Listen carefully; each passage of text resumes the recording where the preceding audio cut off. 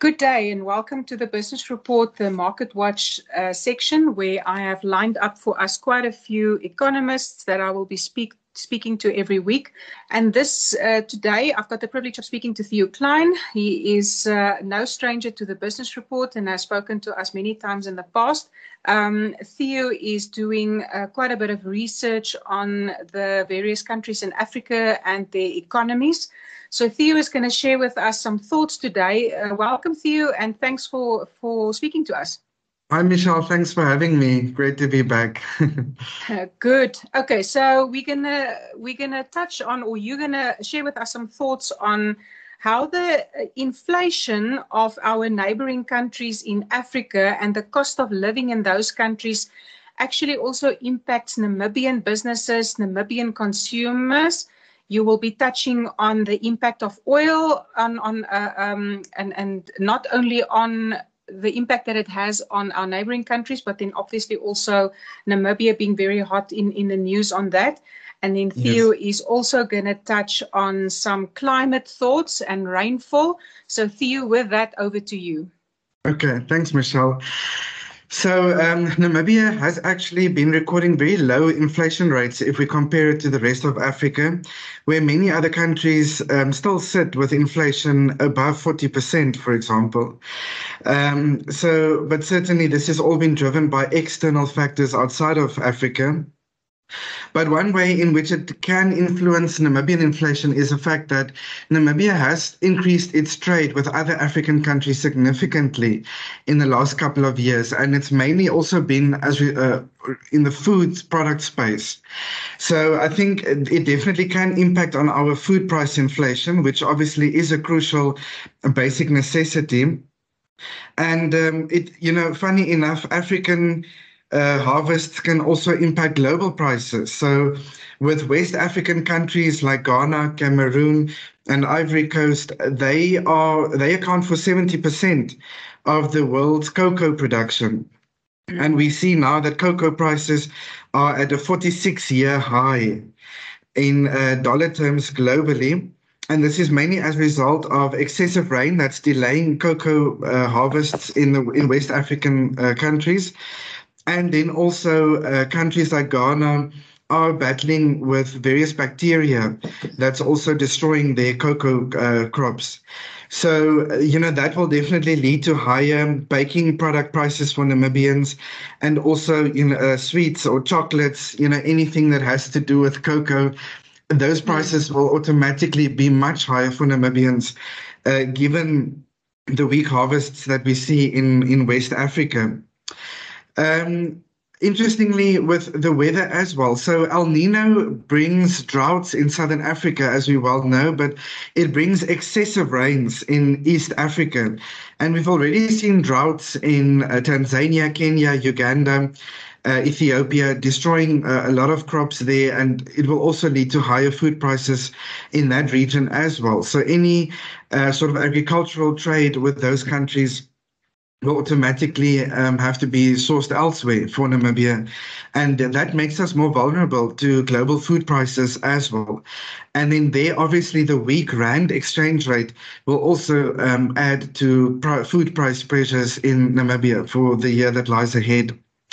The other interesting thing about rainfall, Michelle, is that there are quite a lot of African countries that are very dependent on hydroelectric power. So of the locally generated power, over 70% comes from hydroelectricity in Mozambique, Namibia, Lesotho, Zambia, and Zimbabwe. And we do know that other countries like Cameroon is also busy building a big hydropower station that will produce 30% of their electricity. Tanzania is sitting at about 45% of their electricity that comes from hydropower power plants.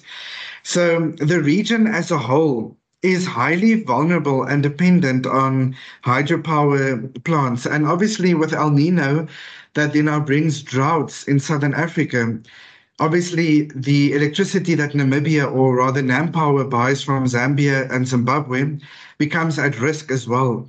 So that's definitely something that we'll need to monitor, because lower rainfall is not just bad for food price inflation, but actually ultimately for higher electricity prices in Namibia as well because of the hydropower that we buy from Zimbabwe and Zambia and buying less coal power from South Africa.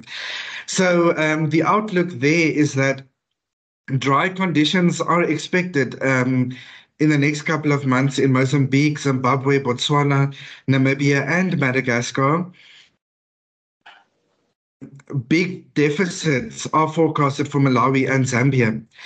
And therefore, rains in February and March that are very important for harvests will be important to watch also for food prices, but for electricity prices as well, as I've said. So I do think we can see a double-digit increase in electricity tariffs from NamPower this year.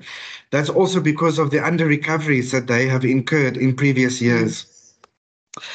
Theo, I'm going to quickly, if yes. I may quickly just interrupt you there. So you started off by saying that our trade with our neighbouring countries have increased. So in other words, where we normally would have imported from non-African countries, it's now changed. So obviously now we are more prone or impacted by these events that affect our neighbouring countries. Where did we normally then import from? You know, so is there then a way to, if one would want to fight these impacts, then again import from other places, or is that not really an option? So from the data that we looked at last year sometime, Michelle, we've seen that, look, our imports are still dominated by South Africa because of South African franchises that dominate Namibia's retail industry. So we've increased our exports more towards other African countries and less to Europe and the US, for example. But that's regarding exports, so more to African countries. But then imports, it's still mainly dominated by South Africa and China. Okay, yeah. Sorry.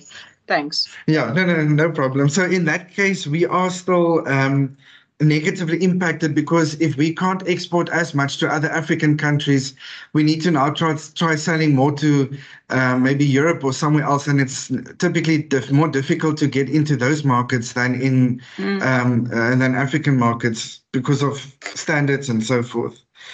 Yeah, so you're painting a picture of increasing cost of living in Namibia. So, I mean, I'm sure you will get to it, but I think there was an expectation that we are peaking and hence also a more positive impact on the interest rates. But maybe just if you can touch on that as well. Yeah, so I think...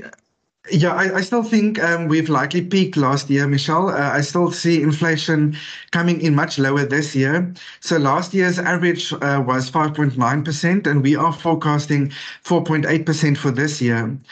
I think high base effects definitely play a role, especially with food prices. We've seen strong double-digit increases in a lot of food product prices last year.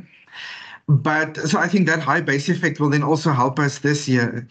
And what that means is that prices will still increase this year, but the pace or the speed at which they increase will just slow down. Despite these electricity increases, etc. Yes, I think nothing comes without risk. So I think we still see the base effect playing a role. And we do see deflationary pressures, especially with commodity prices. So that should then also help lower import prices of equipment and machinery. And then also, furniture, for example, anything that's made from commodities. So we do see a normalization in commodity prices, which is bad for the mining sector's exports, but it's good for consumers with regards to inflation.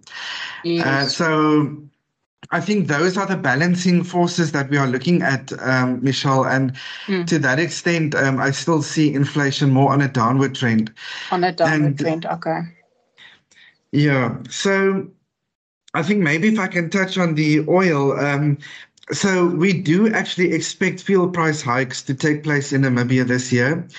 But that's mainly because of a weaker rand exchange rate.